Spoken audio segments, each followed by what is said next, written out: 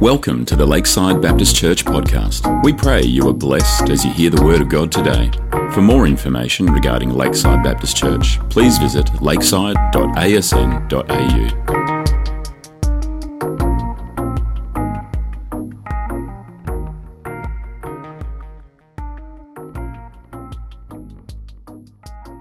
Braden. I'm one of the pastors here. If you're new, we are going to be continuing our sermon series on the Beatitudes. We've been working through that over the last few weeks. You notice I'm wearing a mask. I'm not sick. I'm not dangerous. I just wanted to be a bit careful because my wife's a bit unwell. But before we get into our sermon, I'm going to pray and then we'll get into it. Father, we thank you once again that you're a good God. We thank you for Lockie. We just thank you for compassion and just all the amazing things that are going on around the world. As we come together to learn more about you, to worship you, and Lord, just please, may your Spirit be with us, continue to grow us, sanctify us, and teach us your word as we seek to learn from it. In your name we pray. Amen. Well, what you would have maybe heard about before in all of my ramblings is that around Jesus' time, things were not very good for Jewish people. Rome was taking the charge. They owned Jerusalem. The Jews had to pay taxes. They didn't have their own land. And there was all these different things that were going on that made being a Jew very, very hard. And because of that, Jewish leaders and Jewish people in general were really keen to take back their land. So if you remember, in Genesis 12, God promises Abraham this land, and there's this big story about how God eventually gives them that land, and it's their land, it's God's kingdom, they're in God's kingdom in this very special land, and it's been taken away from them when Jesus is around, and they're very keen to have it back. The thing they care about and the thing that's so central to their identity is that they want this land. It's their land. God has given it to them, and the Romans, this big superpower, has taken it from them and are oppressing them. And so when Jesus is around, people are planning, how are we going to take this land back? How are we going to get our land back, get our temple back to its former glory, get our kingdom back? We're going to be God's people. We're going to be this great nation all over again. We just need to rise up and take over this superpower and win our land back. And we need a Messiah to help us get there. We need someone who's going to come and bring back the plagues. Someone's going to bring fire and brimstone upon this Roman people. We're going to take it back. There were people that were ready to fight. There were people that were ready to start a rebellion. And eventually, especially by the time Matthew was written, where we have these Beatitudes, they actually they went for it. There's this Jewish-Roman war where they try and take back Jerusalem, and they have this initial success right at the beginning, but eventually Rome is too powerful. Hundreds of thousands of Jews die. They're trying to defend what the remnant they have left in Jerusalem, and they're trying to protect their gates. And they put up such a resistance, holding to their land, holding to this hope that this is what God has given them, and that they're going to overcome the Romans, and they are slaughtered. And while they're putting up this resistance, they burn down their gate because there's no other way of getting in. And the Romans who are attacking, they didn't want to destroy the temple. They didn't want to destroy it. It's kind of a superstitious thing. You don't want to destroy something that belongs to a god and anger them. They didn't want the temple to be destroyed. But the Jews put up so much of a resistance that eventually, in trying to burn things down and get into the city, the temple catches fire. And the Jews are so focused on defending their land, keeping these Romans out, that the Roman soldiers that were ordered to extinguish the fire are killed by the Jews. The very people that were commanded to go in and save their temple is burnt. They're killed, and the temple is burnt down. The thing that connected them to God, this place where they would come into God's presence, is lost. And this is a really, really significant time for the Jewish people because this is the time they lost their temple and the temple never came back. But they loved their land. They were passionate about their kingdom and they gave up everything. They gave up their lives. They were slaughtered because they had this deep desire for the kingdom to return.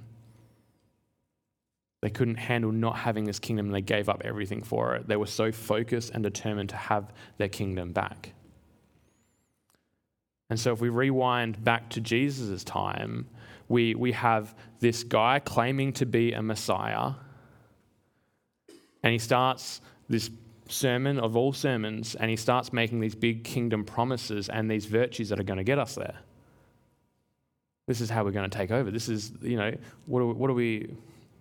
what plague are you going to be using? Are we dealing fire or water? Are we going to flood the earth? How are we going to bring this back? And today, the one that we're looking at is, blessed are the meek. How are we going to bring back the kingdom? We're going to be meek. And that doesn't really fit into the whole warrior, take back the kingdom kind of vibe. No army has ever prided themselves on their meekness. It's just not how we get there. It's not how it's done. It's not how people have made it out of the kingdom. Blessed are the meek, for they will inherit the earth. Not just the land. We're not just taking back our kingdom, but they will inherit the earth. And so one of the things that we've noticed as we've gone through is that these words are kind of vague. Like these character traits are vague. And everyone has a different interpretation for the Beatitudes. Everyone that comes up and preaches the Beatitudes and says everyone else is wrong, and this is the right way to preach them. And so I'm going to change things up a little bit and say I'm probably wrong, because statistically there's about 30 mainline interpretations, and then there's like all these other little ones. So percentages aren't in my favor. But I think, here we go, I think Jesus uses the vagueness on purpose. They're words that have different meanings. So if I was to talk about the word, so let's use the word game, all right? So the word game can mean different things. If I had a deer, like a wild deer for dinner, that would be game, right? I had game for dinner. That's fair? If I came and watched the Lakeside men spank the Willetton Tigers last night, I went to watch the game. All right, and if I saw one of our young adults plucking up the courage to go talk to a girl, he has game, right? So if you came up to me and said, did you like the game? Which one are we talking about? Did I like the dinner that I had? Did I like the basketball? Or did I like watching one of the young adults try and flirt with a girl? Which one? And words can mean different things. And if I could describe my night, I could say it was gamey. And I could be talking about lots of different things. And I could purposely be referring to multiple things. And so this is the thing where this word for meek has multiple meanings across the Old Testament and the New Testament. And I think Jesus uses it on purpose to mean different things because it hits people differently. And when we see all these different diverse people come together, it challenges them, it changes them, it has them discussing what kind of meek Jesus is talking about, and all of them actually achieve his purpose. All of them achieve, the two that are there, I think, achieve Jesus' purpose and helps communicate the message that Jesus has. So the first one that we see is that meek was a word that was used to describe someone who was poor, landless, and oppressed. So the poor and landless will inherit what? The land. They're going to get the land, which makes sense, right? Like it's this big contrast. And last week, if you were here, we talked about how two of the groups that Jesus talked to are people who would have seen themselves as the in crowd, these deeply religious people who saw themselves as they've done the right things, they followed the law, they've gone to Sunday school every single week, and all these different things. And they would have been looking to confirm how they're on the in crowd. And generally, being really religious was tied up with your wealth. So if you were good, God would bless you with riches and prosperity and all that kind of stuff. And so to go and hear, blessed are those who are poor and landless because they will inherit the land, that kind of changes the way that you see things. And the point was that the kingdom that Jesus is bringing and the kingdom that Jesus is going to usher in as this Messiah, supposed warrior is coming in, the kingdom is going to be much bigger than you ever imagined. The kingdom is actually for people that you thought don't deserve to be in the kingdom. The kingdom is broader and includes people that, and is for people who we wouldn't expect to be in the kingdom. And then as we think about the poor and the destitute that are also coming to listen to Jesus, who traditionally have thought that God doesn't really care for them, people who thought that God has cursed them or is against them because of their lack of prosperity, their landlessness, their sufferings. God doesn't care about me. Jesus says, blessed are you, the kingdom is for you. God gives them this kingdom promise of what is to come to those who even think that they don't deserve it. And the point is, the kingdom is for you. Because there's times where we don't feel like we deserve it. We feel like God wouldn't want anything to do with us, but the kingdom is for us. The second meaning for meekness is this idea of humility and lowliness. And this one is kind of more of like this attribute that you might chase. It wasn't often used in any kind of circles really for something that was like, sometimes people would list like these desirable traits that you would try and achieve. It wasn't normally on that list, but nevertheless it was something that was used to kind of convey this idea of humility and lowliness. The only two people in the Bible that are given this attribute are Moses and Jesus. So both pretty good guys. They did some good things. It kind of comes up probably more so in the New Testament after Jesus of these things that we would desire. And the third group that we talked about last week of what group is being spoken to is Jesus' disciples or his followers. And so if you're coming to listen to Jesus, how do I be a part of your kingdom, Jesus? What are these attributes that one might want to follow or be a part of? Jesus says one of the traits that we see is the meek. Those who are humble and those who are lowly. Those who think less of themselves, those who empty themselves out. That is those who inherit these kingdom promises. And so we understand that, and now we come to this issue of inheriting the earth, because the Jews definitely had zero success with getting their land back. Like, it didn't happen. They went to war, they got slaughtered by the Romans, and they didn't inherit the land. Those, if we talk about like some difficult reality, like people who were poor in those times often did not inherit any land. Did not end well for them. There was no prosperity at the other end because they were with God. And if you think of Moses, like Moses didn't inherit any land. Like, he was meek. God showed him the kingdom and said, look at the hill, like, look at this. This is going to be the kingdom that where Moses was like, oh, cool, when do we go in? It's like, oh, you're not going in, you're going to die first. 40 years, like, leading people around the desert, never got to see the land, never got to inherit the earth. Jesus, he marches into Jerusalem, ready to, this army on this really, as a donkey, marches in on the donkey, and then he's taken out of Jerusalem and then killed. They don't inherit, like, where's their land? Neither of these groups, no matter how you define meek, they don't physically inherit the land. But Jesus is talking about something different. And this is the thing, Jesus' kingdom is different. It's not the kingdom of Israel in its literal sense of what it was. He's not bringing back Jerusalem to its former glory and the Jewish people to their former glory. Jesus' kingdom is different, and it's much, much better. When Jesus is talking about inheriting the earth and that the meek will inherit the earth, Jesus is bringing in a new kingdom that is a different kingdom.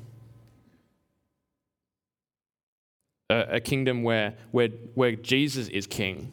Not these kings who keep slipping up and sinning, not these kings who have sons who end up being a little bit of a disappointment, not these kings that get taken over by other kings. It's a kingdom that will last forever with Jesus as king forever. A good king, a good kingdom, and one that doesn't end. That is the kingdom that Jesus is talking about. And that is the kingdom that Jesus is welcoming us into for those who are meek.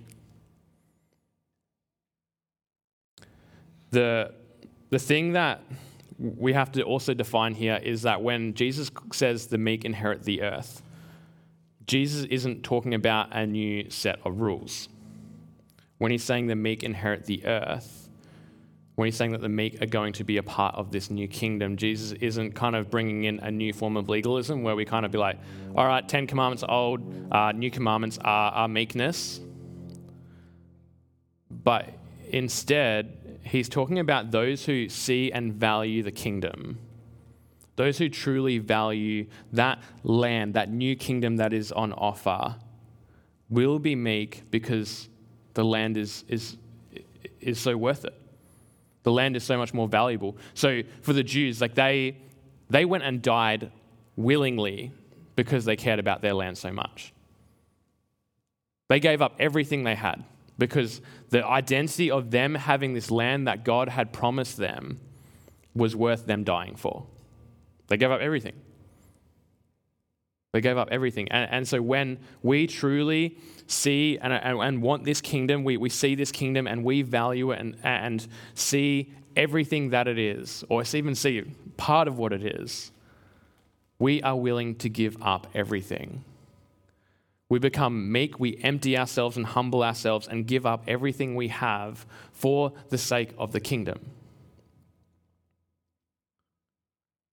We empty ourselves and humble ourselves because the kingdom is so much more important and valuable.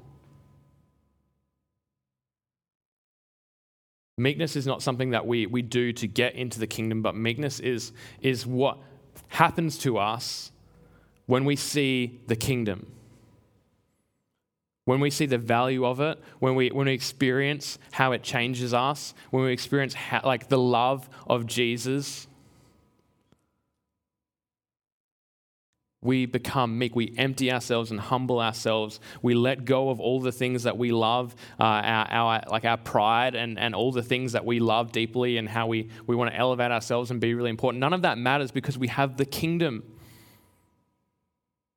So much more important. In Matthew 13, if you go ahead a little bit, Jesus tells a couple little parables. He says, the kingdom of heaven is like a treasure hidden in a field. When a man found it, he hid it again, which is a bit dodgy. But then his joy went and in his joy went and sold all he had and bought that field. Again, the kingdom of heaven is like a merchant looking for fine pearls. When he found one of great value, he went away and sold everything he had and bought it.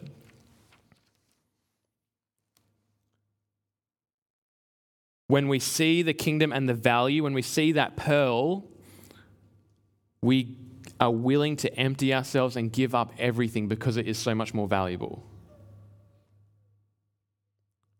When we see the pearl, when we see how great the kingdom is, when we see how great what Jesus has to offer, we freely empty ourselves because something is so much more valuable than anything that we could hold on to. And it's not like we do it begrudgingly. It's not we do it because all right, Braden said we've got to be meek, so now I've got to go be meek. It is, wow, this is something that is valuable and precious, and I would happily give up anything because it is infinitely more valuable. And just like the man with the treasure, with joy, I give up these things because this is so much more valuable. When we look to Jesus, he did the exact same. Jesus was one of the people called meek, and what did he do? He emptied himself out, gave up everything that he had because something was so much more valuable. Jesus died on the cross, though he was God, for the sake of the kingdom, so for the sake to bring us to him. Isn't that crazy? To give up so much, to give up everything he had, to give up his position in heaven with God, to go down and suffer death on a cross because something was more valuable.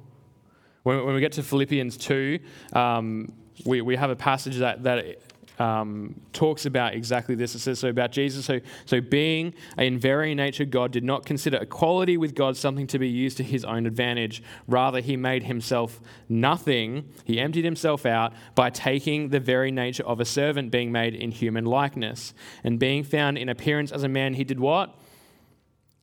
Humbled himself by becoming obedient to death, even on a cross. And then the inheritance. So therefore God exalted him to the highest place and gave him the name that is above every name, that at the name of Jesus every knee should bow in heaven and on earth and under the earth, and every tongue acknowledge that Jesus Christ is Lord, to the glory of God the Father. When we see the value of the pearl, we become meek. It's just what we do. We give up things. We lower ourselves and think less of ourselves because there's something so much more valuable on offer. It's just what happens. And so one of the things that we sometimes we lose sight of things, or sometimes we forget how much the pearls are worth. And so one of the things, I just want to give us some practical steps, like what does that look like? How do we kind of see the value of these pearls and how do the pearl and how do we go about that? So one, I think the most important thing is to continue to see the value of the pearl. And so that means that we continually to turn to the gospel of Jesus. Okay, so the gospel, when we look at Jesus, look at what he's done, look at who we are, look at how he saved us. Look at what the kingdom is and how that changes our life. We see the value of the pearl. Right? So we see the value of the pearl. And so continually, daily, we look at the gospel. We look at what Jesus has done repeatedly for the rest of our lives so that we remind ourselves, this is what the pearl is worth. This is what the pearl is worth. This is the kingdom that I value so much more. Because when we see it and we think about it, I'm willing to give up everything for this thing. This is amazing. I love this pearl. And so we continue to turn to the gospel. We continue to look at the death and the resurrection of Christ. We look at how we are saved from our sin and our shame and our death. We look at how we have the gift of eternal life freely despite the fact that we don't deserve it. We continue to look to the value of the pearl. Cool, we got that one? Last one. So we also, sometimes we kind of also, we just don't see the pearls or the pearl. Sometimes we just kind of lose focus a little bit of where there's opportunities to bring the kingdom in and to share the kingdom. Sometimes we just lose sight of that a little bit. Sometimes we just don't think about things. We have blind spots, and that's a normal part of human existence. And so it's handy to remind ourselves, hey, there's a kingdom opportunity here. There's a time to bring people into the kingdom. There's a time to share the gospel with this person. There's a time to help people in need across the world, that we can help to bring in kingdom light to these places. We can just show the pearl. We can look at what the kingdom is and help people to see it. One of the things that we do really well at Lakeside, and I want to keep encouraging on this, is we're meeting in a shed. We had a set-up team that had to come in at 10:30 last night to set up because there was a basketball game on. We got a whole bunch of blankets out because there's no heating. Probably half your chairs are wet because the roof is leaking. And there's all these problems that we deal with on a week-to-week basis. It's truly difficult. And it's frustrating. But when we see how much the kingdom is worth, not a problem.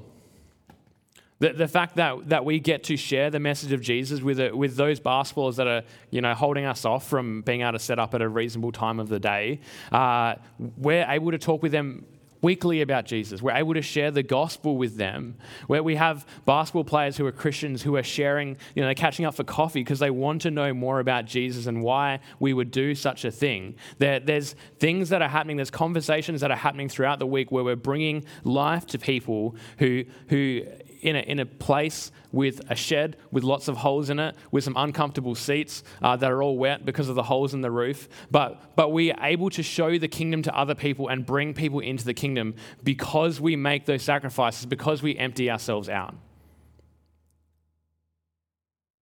We give up much for the kingdom because we see how valuable it's worth. That is what we do. We give up ourselves for the sake of the kingdom. And so that is one way I think we do it really well. It's really great to see like Lockie, look at him go. He's going to India of all places in the world to go to some mountain to be a chaplain of a school.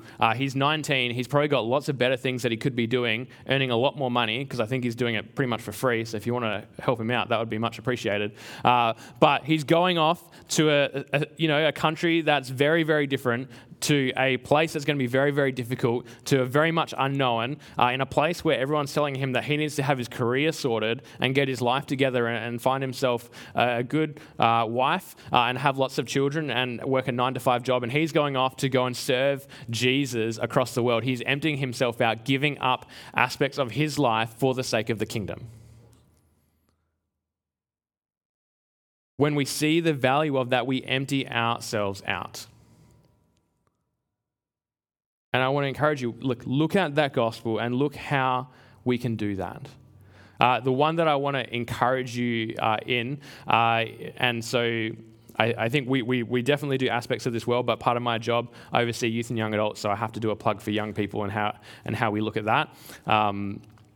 So some statistics in terms of young people, and so one of the things I really care about is one, bringing young people to know Jesus, but also as the broader Baptist movement. So statistics say 50% of people kind of in that transition to young adult age leave the church. 50% is the statistic that I throw around.